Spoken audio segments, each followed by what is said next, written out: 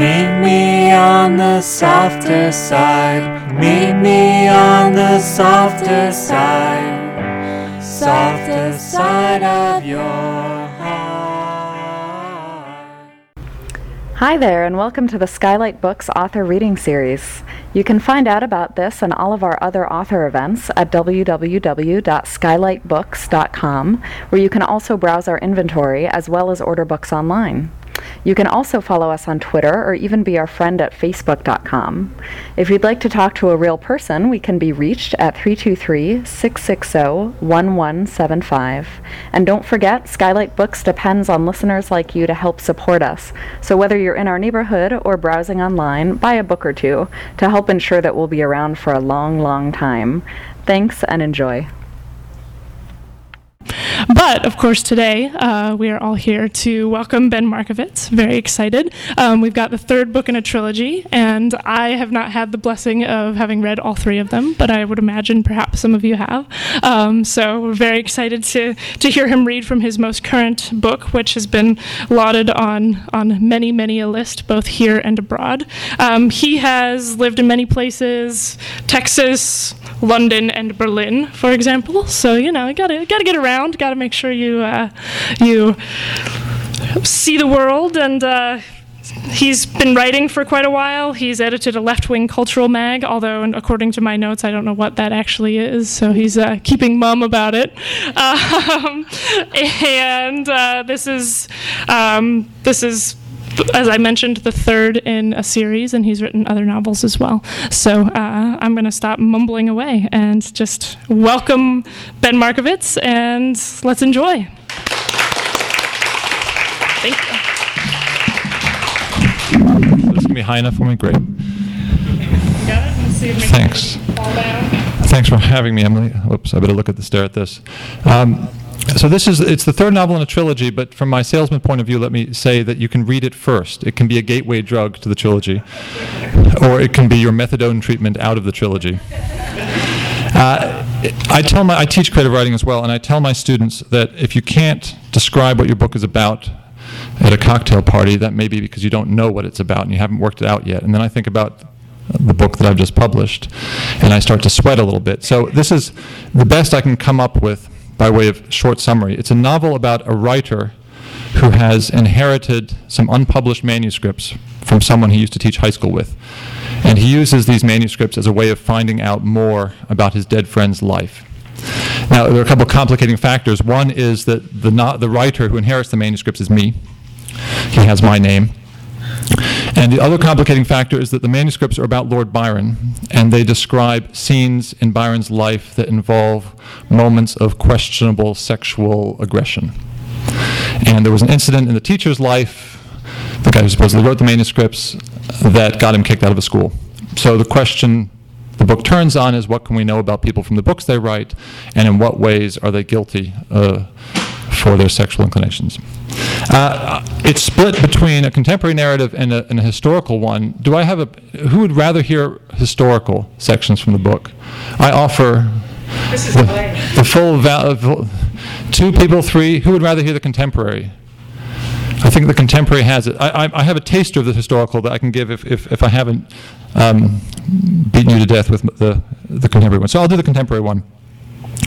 What do you need to know? I think all of it is pretty clear from the introduction I've just given. I'll just say that I'm reading in my own voice, and I'll try to get as close to that voice as possible. I remember someone once said of Dan Marino that he was too stupid even to act himself. Turns out it's quite hard to act yourself, so I'll do the best I can. The oddest, saddest reading I ever gave was at something called the Society for the Publication of the Dead. One of those vague, grand titles that shows up just what it's meant to conceal: humbleness, obscurity, insignificance. The society was run out of the home of the club president, Mike Lowenthal, a tax lawyer who lived in Queens. Once a quarter, the members got together in his living room and ate unidentifiable stews and talked about their progress. Progress was a big word with them. I heard it again and again. Lowenthal had founded the society, he told me over the phone, in order to bring into one boat people who could be of mutual service to each other. He meant people who had inherited unpublished manuscripts, the children of memoirists and closet novelists, the parents of precocious suicides. So far, he said, there have been a lot of support, but not much service. They were very excited to have a speaker. In this business, he said, there aren't very many success stories. Is that what I am? I asked. Of course, all he wanted to hear about was Peter's books, not my own. Peter Sullivan was a guy I used to teach high school with years ago. When he died, he bequeathed me a few manuscripts, novels about Byron as it happens, which I managed to get published. Mike considered me successful as an editor. I was staying with my sister in New Haven and got the commuter service into Grand Central, then transferred to the 7 train and rode it all the way out to Flushing. For some reason, I found this journey especially dispiriting. To come into Manhattan and go out of it again, to feel yourself diminishing on the way to the suburbs into a different kind of anonymity. Mike's enthusiasm for my success had touched a nerve. Since taking up Peter's cause, I had published little of my own work. Nothing but Playing Days, a quiet memoir of my first long year after college, which I spent playing minor league basketball in Germany. It came out in England first. My American publishers were still undecided about it. The book had received a more muted critical reception than Peter's novels, and I found myself struggling on the long train ride to Queens against the inevitable comparisons. A dull, overcast, late summer day, as pale as December, and in the course of my journey, the street lamps came on without discernible effect on the general whiteness. After 5 years in the fiction business, I should have learned my lesson.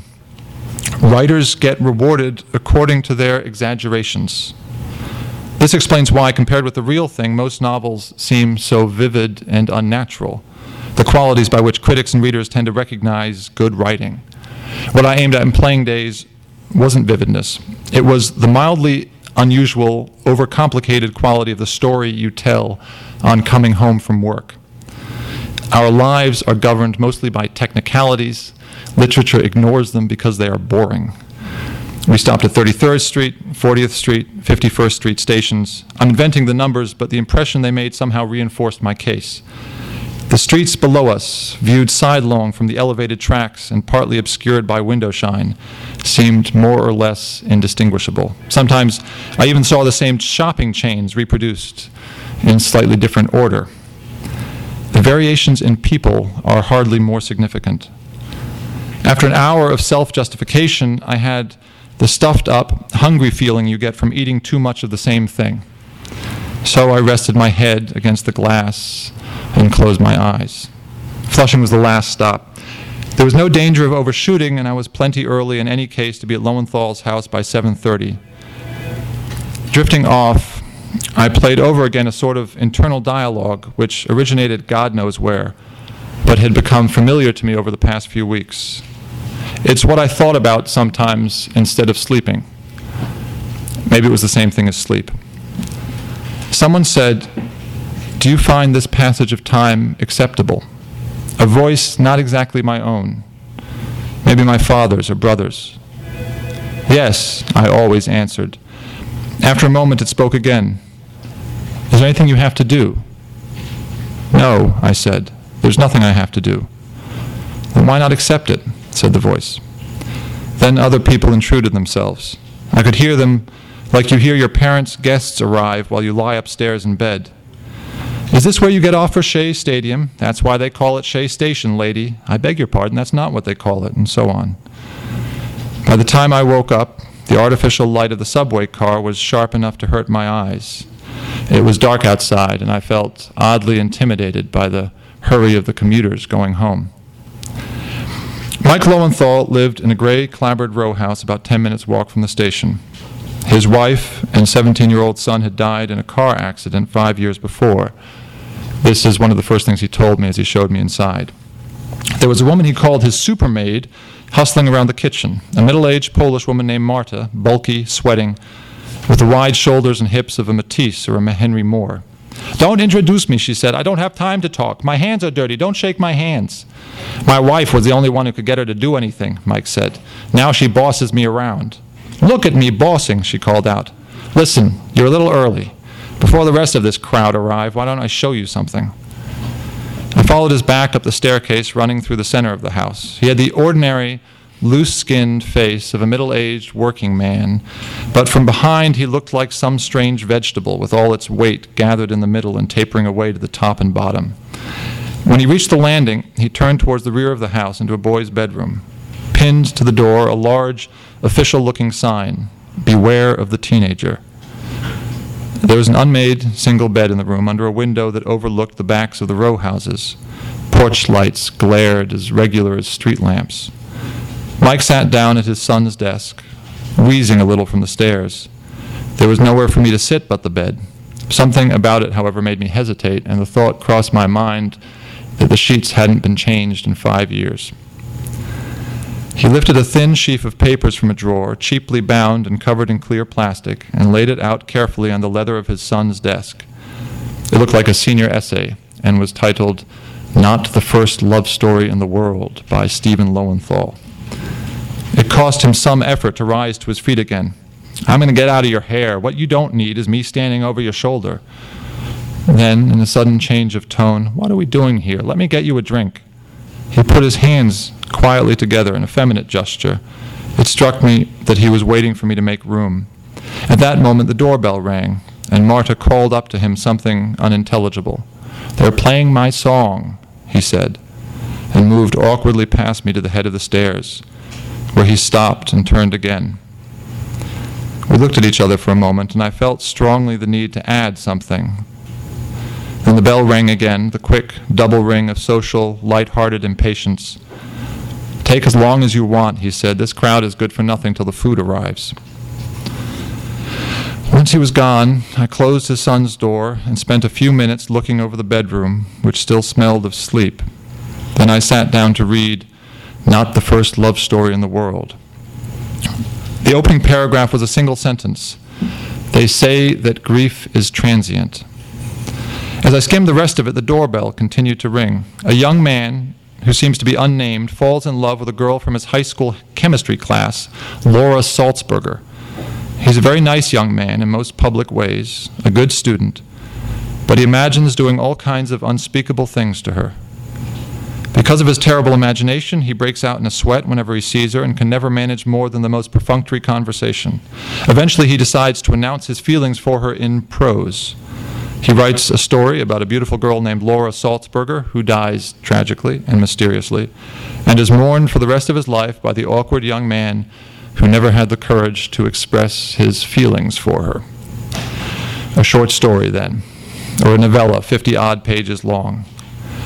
I wondered if he meant to suggest that the protagonist himself had been responsible for the girl's death. This is the kind of thing teenage writers like to hint at. Regardless, the story was more or less unpublishable and contained many of the simple flaws, easy to spot but awkward to correct, which had become familiar to me in my teaching.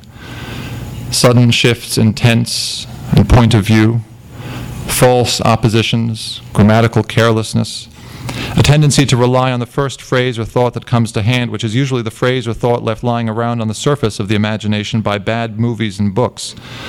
Laura Salzberger had a beautiful smile that lit up not only most rooms but her own blue eyes. It's common in creative writing seminars to talk about the difference between the reader's truth and the writer's truth. In other words, about the gap between what you see in your mind and what you can put on the page. But this difference matters little in practice. Most young writers put on the page exactly what it is they do see, a world of bright, textureless, unconnected parts, some of it borrowed from other books. And then I thought, and he's dead. And he's been dead 5 years. And it's quite possible that this story is basically true. That Stephen Lowenthal had a crush on a girl from his chemistry class. His first real sexual crush. And that he imagined doing all kinds of perfectly acceptable things with her, which he felt terrible about from the point of view of his decent, daylight, pre-sexual personality. And that he never got the chance to reconcile himself, as most of us do and should, to certain aspects of his human nature. One of the things I had learned after 3 years in teaching is that my training had taught me to distinguish between good and bad writing, but not between what was true and what wasn't. I'd had kids handing in stories about their alcoholic mothers you could have sworn were lifted from the plots of daytime television until you saw them shivering in your office, holding themselves by the arms to keep from crying. What's happening to these people, you think, that it comes out so badly written? Don't they suffer too? For a minute, I sat at Stephen Lowenthal's desk calming down, saying to myself, what are you getting worked up about?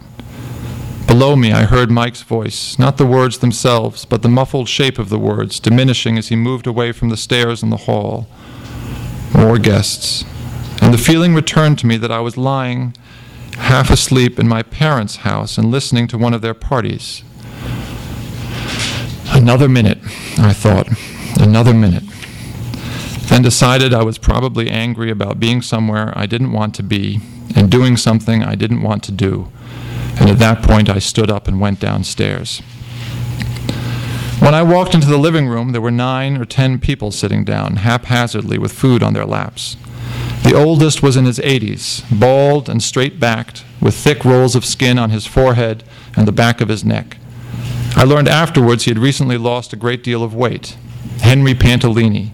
He offered to make space for me on the piano seat. There's not much of me, he said with a kind of pride.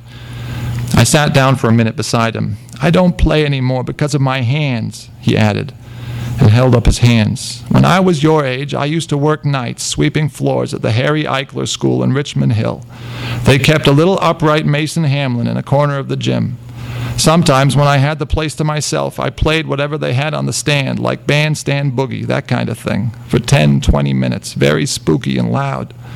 This was my second job, and the rest of my free time was taken up with an accounting degree. It's amazing how hard you can work when you have no choice. Now I get tired rolling out of bed. I could think of nothing to say to any of this, and he took pity. Why don't you get some food?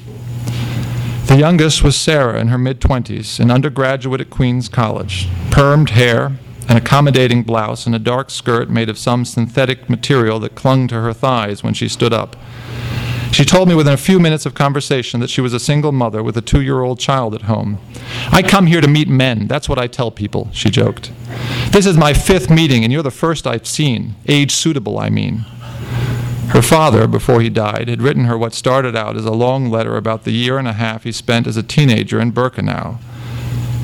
The reason she started school so late is because he needed taking care of, and also because of her daughter.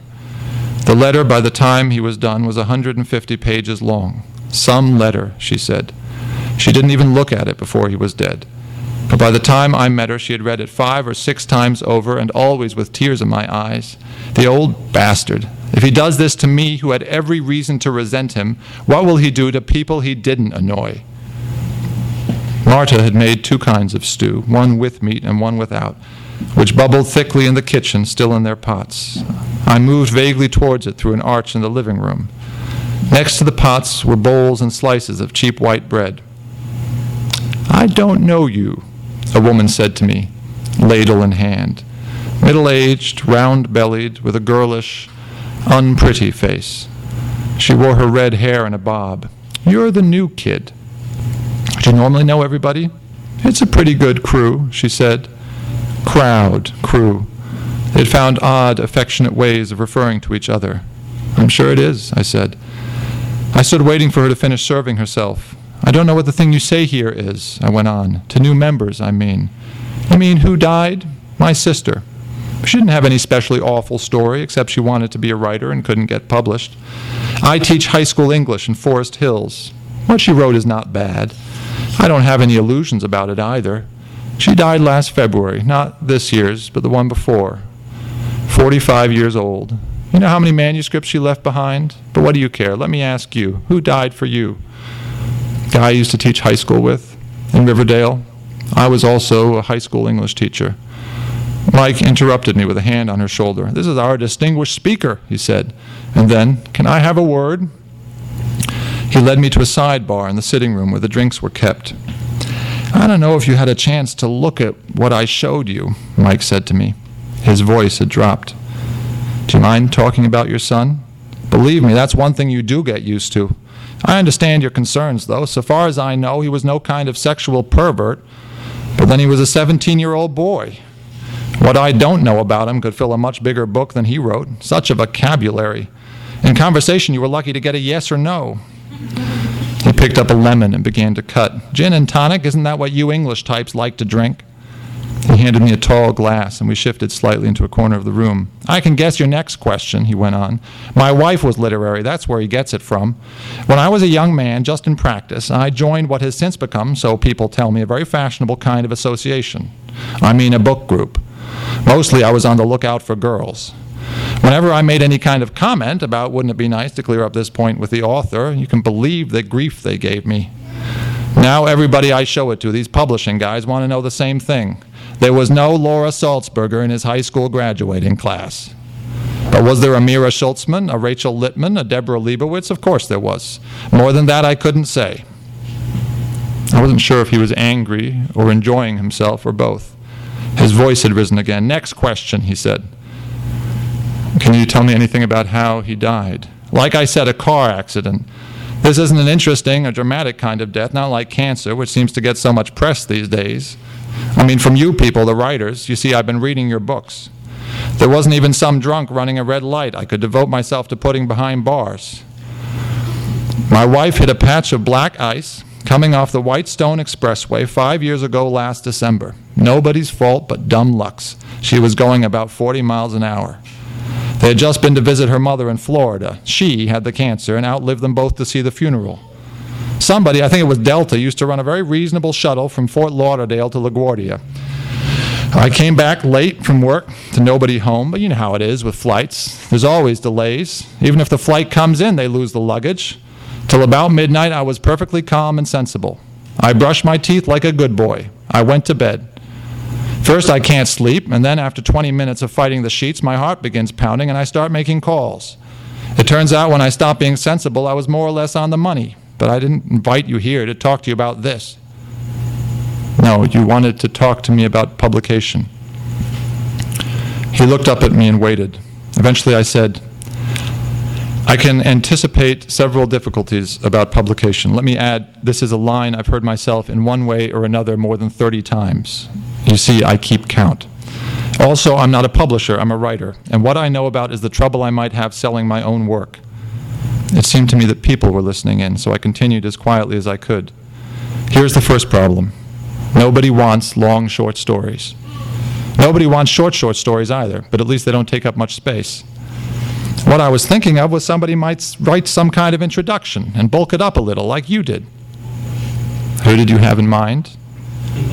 He stared at me with a conscious smile and lifted his hands. Look, I'm no writer.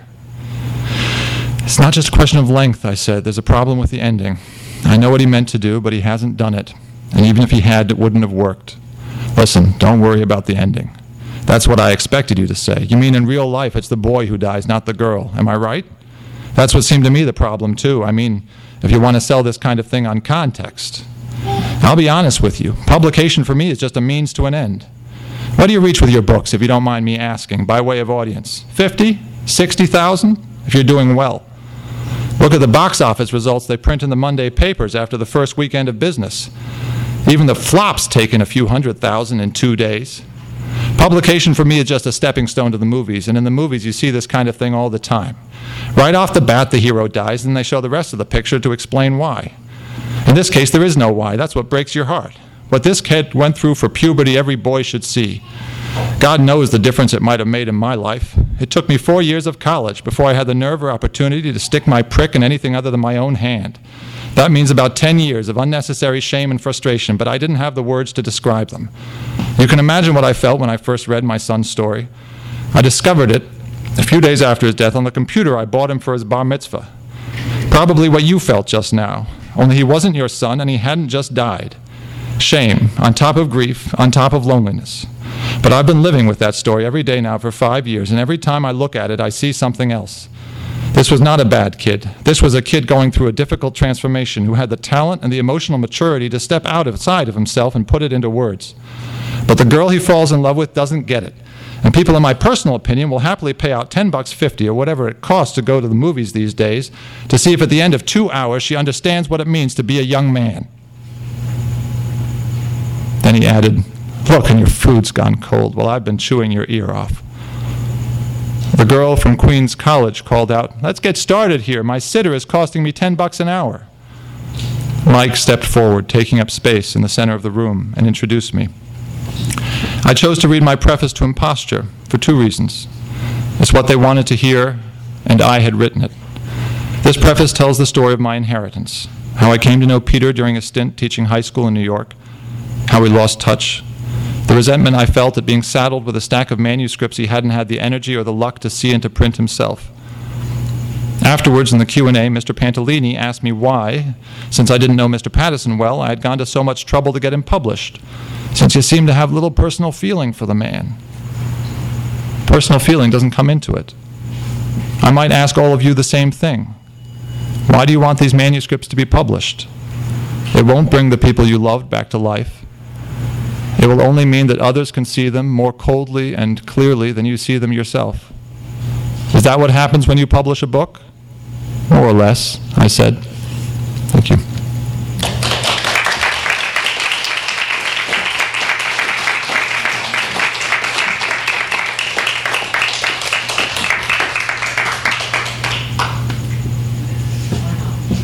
Any questions?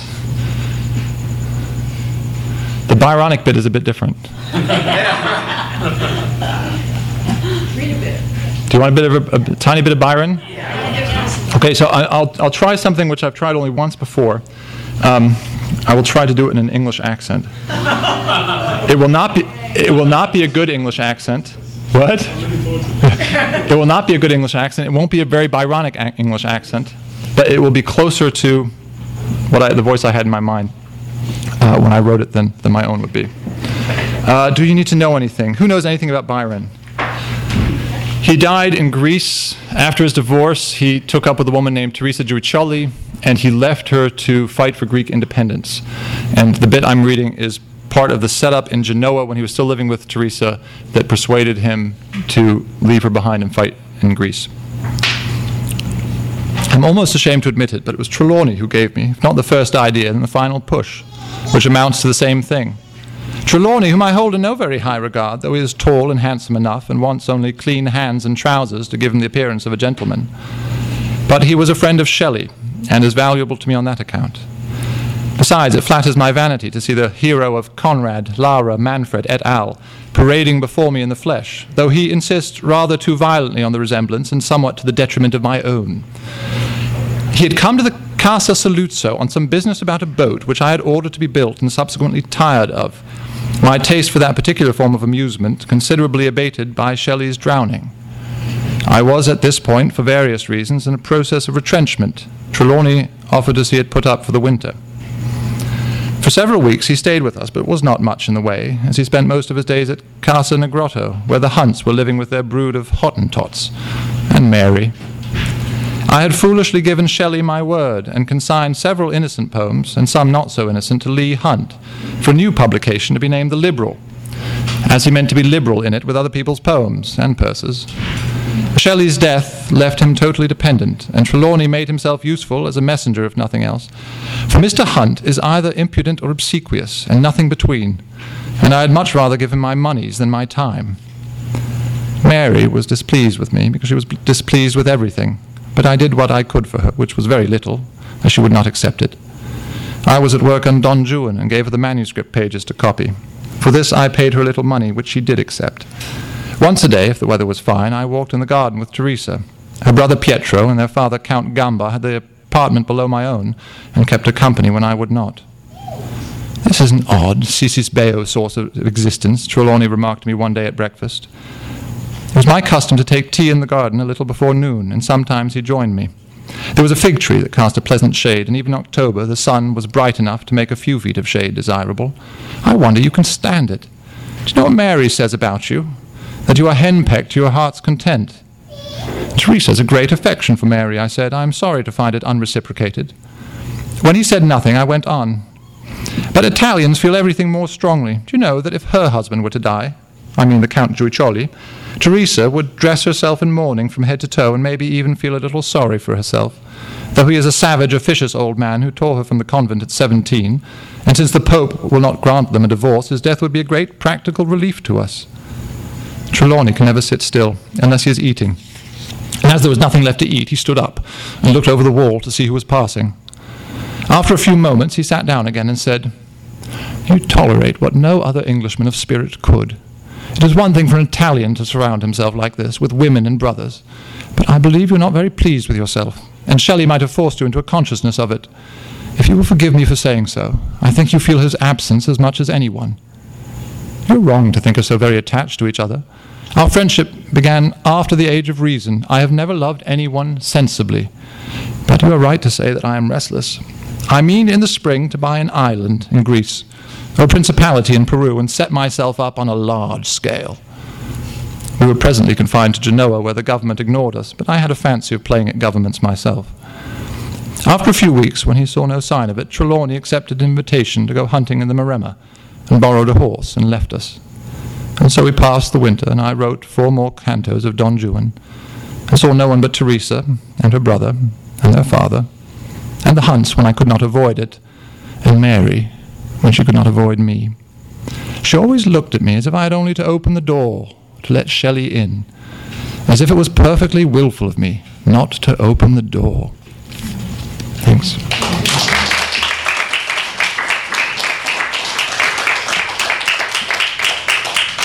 These may seem very unconnected. One of the games that the contemporary frame allows me to play is that I expose all my historical sources in them. So what I've set up is the idea that in the historical sections, any deviation from the truth of Byron's life might suggest something about Peter Sullivan's own delinquencies. So I go through the historical sections trying to find out the bits that aren't true to see if they reflect something about Peter. And this allows me to show the games that I'm playing, a kind of Penn and Teller act. But why Byron? What drew you to do his story? I've got several very long answers to that. One thing is that this is now my 6th novel, and by the time I had come to write the first of these, I had sort of realized what I considered my subject, which was the moment in people's lives when they realize whether or not the place they have made for themselves in the world can adequately express their sense of who they are. And one of the things that was interesting about Byron, any fans of The Hitchhiker's Guide to the Galaxy in here? So there's a moment when Zaphod Beeblebrox goes into a kind of compression chamber that points out to him exactly his proportional relationship to the world, the universe, right? And this destroys everybody because they realize that they're a dot and they're here and the universe is around them, except for Zaphod Beeblebrox, who is at the center of the universe, and he walks out feeling quite chuffed. So Byron was Zaphod. He was so vividly at the center of his own life, not just because he was such an instant success as a poet, but because he was a lord, but because he slept with his sister, which most of us don't dare to do, and probably don't want to do either.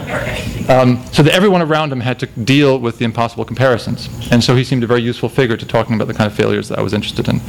And one of these failures is a guy called Polidori, who was his doctor. Anybody know about Polidori here? He was Byron's doctor, a very clever and able, good-looking young man who graduated from Edinburgh University in the degree in medicine at 19 and wanted to become a writer. And he accompanied Byron and Shelley and the others in the famous tour when they sat around Lake Geneva writing ghost stories, except that Polidori was not a great writer, and all the great writers made him feel that. And so he eventually was kicked out of his service. Years later, 3 years later, one of Polidori's contribution to the ghost tale, called The Vampire, which he'd written at a prompting from Byron, was published anonymously without Polidori's consent by a magazine editor called Henry Coburn, published in the New Monthly magazine, with a heavy anonymous hint that it was written by Byron, and it became a bestseller. Goethe, in fact, remarked that it was Byron's finest work. And so this is the moment when Polidori can think that, in fact, there is no difference between us. We're the same person, just he has the celebrity and I don't. And so this is sort of the launching pad of his story. And I've been working closer and closer to Byron as the trilogy goes along. But that's one of the I've got another long-winded answer, but I think that will do. And how much of the contemporary one is drawn from real-life situations that you've then put together, or have you just taken whole segments and slotted it in? Well, so in the contemporary one, I'm a writer called Ben Markovits who has a Radcliffe Fellowship, and I'm married to an English woman named Caroline. So there's a certain amount of truth that I can't deny. The rest of it I'll leave to you, Callum, who know me, to decide. Yeah. Intrigued. But so one of the reasons I play the 2 reasons. When I wrote Imposture, the story about Polidori, I wrote a preface that outlined the kind of manuscript framing device of this teacher, Peter Sullivan. And at the Faber Sales Conference, in which the writers are paraded to see if they can make nice to the sales reps who have to go around all the bookstores and sell your book to them in 10 seconds, I met one of these sales reps who said to me, "But is it true, the preface to Imposture? Is it true?" And I guess she could only have meant, did I not write the book that followed? And I kind of stared at her dumbfounded. And it occurred to me that people take much more on faith than you expect them to. Another example of this, I gave a reading from the second novel, from the anal rape scene in it, in which it becomes clear to Byron's wife that Byron had probably had an affair with his half-sister, Augusta. And someone came to me in the audience afterwards and said, if I'd known he'd slept with his sister, I would never have come. The idea that people actually want some kind of truth, and I actually want some kind of, writers like to say that it's the worst question. Everybody asks them how much is true. It seems to me a very natural question, and one that writers especially are interested in, because as a writer you're interested in the chemical formula that allows you to get from a base material experience to the finished product. And if you know the finished product and you know the base material experience, then you can work out the chemical equation that gets you from one to the other. So a writer has more interest in this question than anybody else. So it seems to me a very natural one, and it's one of the ones I tried to address in the book.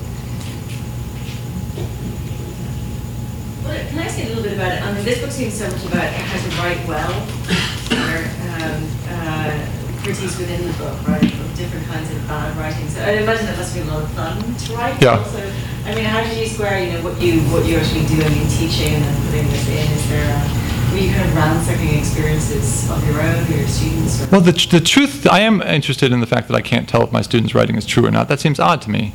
I sit there judging whether or not it's good, but this goodness question doesn't reveal to me whether or not it's true. And that seems a very curious thing about the business of fiction. So that is something that had motivated me in class as well. One of the games I play in the book is to make fun of the other novels in the trilogy.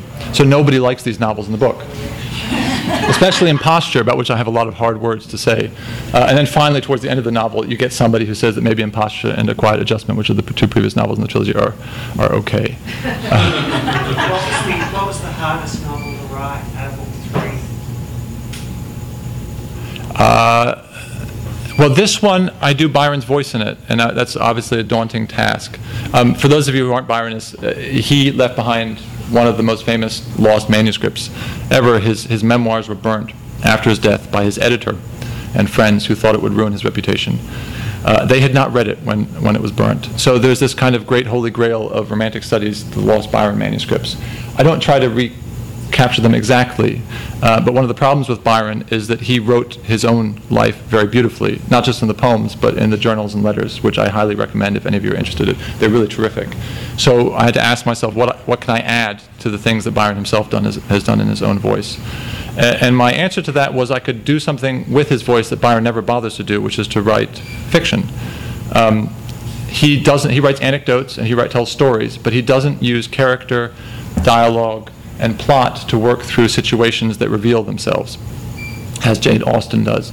So one of the things I tried to do in the Byron sections is to apply Austen-like craft to Byron's voice. It got okay once you got into the hang of it, but that was quite daunting to do, I think. Do you think he was gay, bisexual? What do you think he was, or closeted? I think you have to say he was bisexual. I mean, probably his most significant emotional attachment was to his half-sister, but he also had a lot of gay relationships that meant a lot to him. So I don't know, he didn't want to pick and choose, and I wouldn't on his behalf either. One of the points I raised in the book is that he was probably a pedophile by our own standards. His relationships with boys were often with very young boys, and maybe one of his most famous lyrics, "The Maid of Athens," was written to an 11-year-old girl whose house he was staying in. And one of the things I wanted to think about, the reason the book is called Childish Loves, is how can I frame these uncomfortable sexual encounters so that our allegiances are unclear, if that makes sense. So that we sometimes, in fact, we might be rooting for Byron. Towards the end of his life, he formed a really hopeless attachment to a young Greek boy who did not reciprocate his feelings whatsoever and abused his power over Byron quite terribly. And yet Byron was a 35-year-old successful poet. Our sympathies should be with the boy, but they're not entirely. And so that's one of the things I wanted to play with. Can I ask you about, Conceit? Is there any, somebody who's fictionalizing themselves, right? I'm sure this is somewhere in your mind as you're going through this, right? How do you relate what you were doing to what something like Conceit is doing, or was it, Philip Roth or something? Yeah, Roth I'm a big fan of, less of Conceit. But Byron does this himself. So one of the reasons I use this sort of form is that Byron's breakthrough poem was called Childe Harold's Pilgrimage. In early drafts, it was called Childe Burin's Pilgrimage. And one of the things he was selling is the fact that this would reveal to his readership the scandalous life of the handsome lord who went on sexual adventures. And in Don Juan and in Beppo, he plays again and again, not just with the fictional form, but with the way the fiction helps reveal the real writer to his audience. And so it seemed to me appropriate in this final novel in which I take on Byron's voice to play a similar game. But Roth was very useful. I mean, one of the things Roth says is that you can't make yourself look good if you're going to play this game. You have to make yourself into an asshole. And I try not to go as far as that, but yeah. Yeah, I mean, one of the things that the two passages were about, well, obviously they were talking about grief. And you said that the novel is largely based on your life, but is that true of the whole novel? Is the whole novel kind of concerned with grief, and is that also coming out, or is that something else? So one of the meanings I wanted to, I had this title in my head as I was writing the book, Childish Loves, and one of the forms that I wanted it to take was the sort of love not just you have of your children, but of your childhood. The idea being that for many adults, they think where they went wrong in life is that they betrayed their childhood in some way or another. I'm staying with a guy who, for example, grew up worshiping the Dallas Cowboys and now is a Saints fan. I mean, that's only a very slight way in which, but serious. So that's a kind of grief I had in mind, and it's a kind of grief that mattered a lot to Byron. You know, so what the first Byronic episode pictures him at 15, before he's famous, before he's attractive to women, and in fact when he is the victim of not only sexual abuse but the sexual charms of other people. And yet, by the end of the book, I want the Byron that we see to feel something like nostalgia for that innocent self. So the kind of grief that maybe I was thinking of was this grief for the way we betray our childhoods to become adults. Yeah. Question. Sort of linked with portraying yourself in your fiction. I've talked with a couple of other authors about specifically their author's bios. And I'm curious whether you are ever asked for, or whether like the publisher themselves sort of glean those basic life events to create on there. The sort of anecdote that goes with that question is Rachel Kushner, who lives here, who wrote Telex from Cuba. She, there's elements of her biography that are very similar to the novel, and she was a little disappointed when they focused heavily on those elements in her author bio. Right. Because it was really more about her mother's family than her own, but she kind of felt a little weird about that. And I'm just curious whether you have had any say in the way that your own author bio is presented, and whether it's... My guess is I wrote the author's bio. Yeah, I think that happens a lot. I'm not sure. Yeah, my guess I wrote the author's bio. I don't care much about authors' bios. I never write acknowledgments because it seems to me that they break the voice. I don't know, I mean, I feel maybe unnaturally strongly about this. But you read some intense novel, and then at the end of it you say, big shout out to Joe for giving me his futon to sleep on. And that always seems odd to me.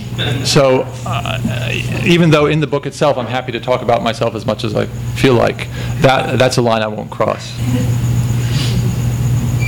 Was there inspiration for the 3 books, or is it something that you gradually came towards? I mean, is it something that did spring to you, or is it? I actually had to write, because I sold it as 3 books after I'd finished Imposture, and I had to write a proposal that described all of the novels. And I never looked at that proposal again, and it turns out Childish Loves almost exactly adhered to the proposal I'd written 5 years ago. So there must have been some idea that stuck with me in it. The main decision I had made is that if I was going to write about Byron, one thing I didn't do is turn it all into one big novel, because then you write this sprawling, bleeding book that has elements of his life in it but isn't really a novel. And one of the things that the trilogy allowed me to do is to put very clear-cut frames around all the stories and episodes. So the first one is the book about his doctor, the second one is about his wife, and I wanted to make sure that instead of writing sprawling pseudo-history, I wrote novels. And that maybe is the most important decision. But also, I was stuck writing 3 books about Byron. I don't know who I love, but there's the carelessness and misfortune joke, and I don't. How did you go with doing the research when you were in the UK? Did you go to Canterbury and to places where Byron was? I'm a very bad archivist and researcher, but the good thing with Byron is most of it is in books that you can buy, and I own a lot of Byron books. So I didn't spend much time going around Newstead, and that's another advantage of this frame, because my Irish American high school teacher lived in New York and also didn't go around Newstead. So I gave a reading to the Byron Society in which someone pointed out to me that clergymen in his age never had any beards. I guess I didn't know that. So my main inspiration was actually the contemporary literature. And so I read a lot of Byron, I read a lot of Austen. I actually also read a lot of Henry James, especially for the second book. There's a note in Henry James's correspondence in which he says that he's thinking of tackling the story of Byron's wife because it seemed to him a typically Jamesian kind of tale to tell. And so every day I was writing, I would also read some James. What are you working on now? Something contemporary. Well, do you decide ahead of time what themes you want to cover or what form you want your novel to take? I tend to think it through. I don't write anything down, but I also tend to have a number of ideas on the bubble for years before I get the time or the opportunity to address them. And then when I've got the time, I pick one off the pot, pick one off the stove, so to speak, and start putting stuff into it. So I have other ideas that I want to work on, and then I get a chance to, and I do. So how long does it take you to write? If it works, if I don't run into any knots in the wood, which happens, maybe 2 years, something like that. But I also have 2 small kids, so it's not always clear to me what my writing time is.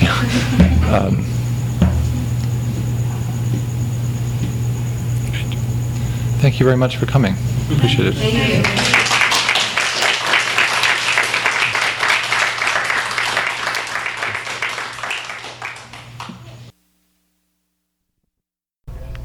You've been listening to the Skylight Books Author Reading Series. Don't forget that you can check out this and all of our other great podcasts at www.skylightbooks.com. Today's music was provided by Fragile Gang. You can check them out at MySpace, Facebook, and the iTunes Music Store. Thanks for stopping by, and we hope to see you soon.